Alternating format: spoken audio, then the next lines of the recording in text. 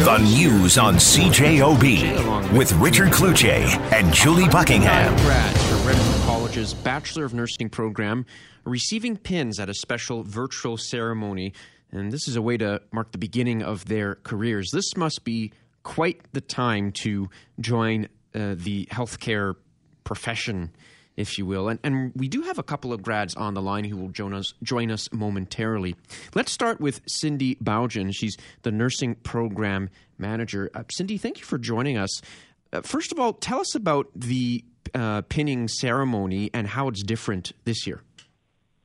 Well, typically in years past, we have had a large venue where the students who are graduating can bring as many family and friends as they like. Upwards of 1,800 people we've hosted in the past. Each graduate is called up to the stage to receive their pin, a scroll, and the red rose. And they're able at that time to also give a card to our student advisor who reads out a message to the students' families and friends for just acknowledging their support over the time that the student has been in the program. This year, however, that was not able to happen, so we had to do a quick turn and put together a virtual pinning ceremony that was done by two of our instructors, Debbie Miller and Bernie Mandrick, and their committee.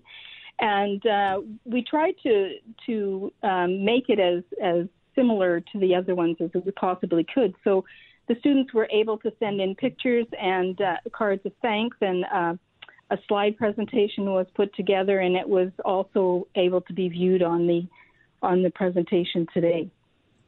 Cindy, very briefly, just give us a little history lesson, because most people, when they graduate, you get your diploma or your degree, and that's it. In this case, it's a pin. Why a pin? And this goes back a long way.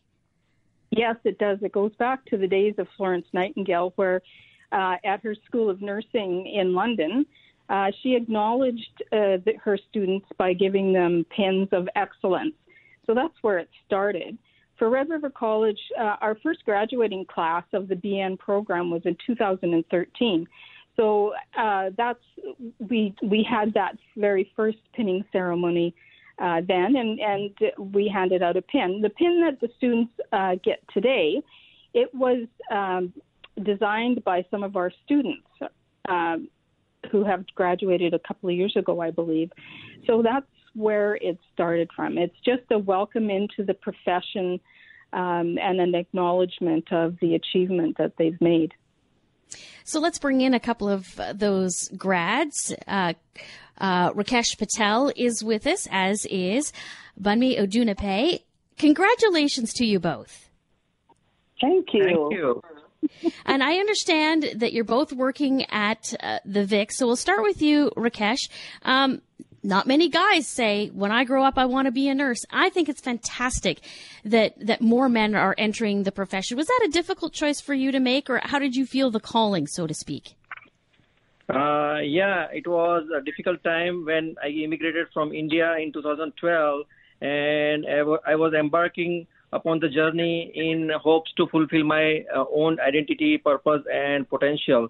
Being a mature student and being a male student, at age of 44 years, it was really difficult transitioning for me because it was a new learning, new technology, new education system, and I was trying to adapt to the new culture and system. On top of that, I was in sandwich generation, so I have to take care of my parents back home plus my kids and family here in Canada. And being it was challenging financially as well. So, yeah, it was a big transition. Wow. You had a lot on your plate, and now you're entering this career at a very challenging time. Let's bring in Bunmi. Congratulations to you, and you're also working at the Vic. Talk to us about the fact that you're getting into this at probably the absolute most challenging time. Is that maybe a good thing or a bad thing? It's a good thing because it gave me opportunities to reflect on why I decided to to be a nurse. When I was young, very young age, I admired nursing and nurses, and I'm always wishing that, when I grow up someday, I'm going to be a nurse. But I was born in Nigeria. I relocated to Canada 2007. And since then, I've been trying, I want to do other things, but my mind kept going back. So the opportunity that after all these years, I eventually graduated. And so I started with taking care of patients that they had symptoms of COVID and all that. It was challenging, but every time I drive back home, I feel like I achieved something, trying to save lives. And like all these years, I've been planning to be a nurse, and now it might be a challenging time, but I'm happy that I'm able to give back. Rakesh, you mentioned a little bit about your own circumstances, and just I can only imagine how challenging this is right now. But, nobody can ever plan for a pandemic. But did you ever think in any circumstance that your profession would be as important as it is now? There's always been obviously an importance for nursing and in healthcare, but it's just this pandemic has really highlighted just how essential those healthcare workers are. Did you ever expect to be in a position like this? To be honest, actually, when we are studying, we learn a little bit about pandemic and disaster management. But when we finished our study and when I got my graduation, we literally landed into a situation where there was a pandemic just started, and it was really challenging situation for all healthcare professionals. It was really emotionally, physically, socially, and financially draining, not only for the patients and families, for also for the healthcare support workers and frontline heroes working in the healthcare system. Our healthcare system is already been challenged, and it has been adding the problem because of the pandemic.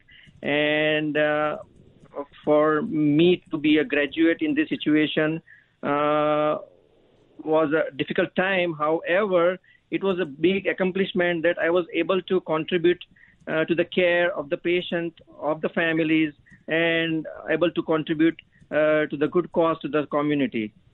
And Bunmi, what about you? Tell us again, did you ever expect to be in a circumstance like we are today? No, I was full of the zeal and the happiness. I'm graduating and I did my senior practicum on the unit, and I'm like, okay, I think I know the flow of the unit. And so be it, the very first week that I started working, that was when we had the outbreak in our unit, the COVID-19, and I was really not prepared. I was so afraid, but I kept telling myself, from what I know and from what I should do, and from the support of the team members and the hospital management, I was able to stand, and I was able to provide care. And they actually acknowledge my time, because when some other people say no, they can't come to work, I keep going back, because when I'm home, my mind is there. I'm like, I need to be there. I just feel like I need to be there. This is what I want to be, what I want to do, and this is opportunity for me to display that caring aspect of being a nurse. So I did it, and I'm happy that I was able to do it. With us is Cindy Boughen, who is the nursing program manager at Red River College, and a couple of the grads. Cindy, final question to you, and that is, how proud are you of these grads? There are 109 of them. These are just two stories. But when you listen to Rakesh and Bunmi speak, you hear about the challenges. This is not an easy program to get through. It must make you incredibly proud. It sure does.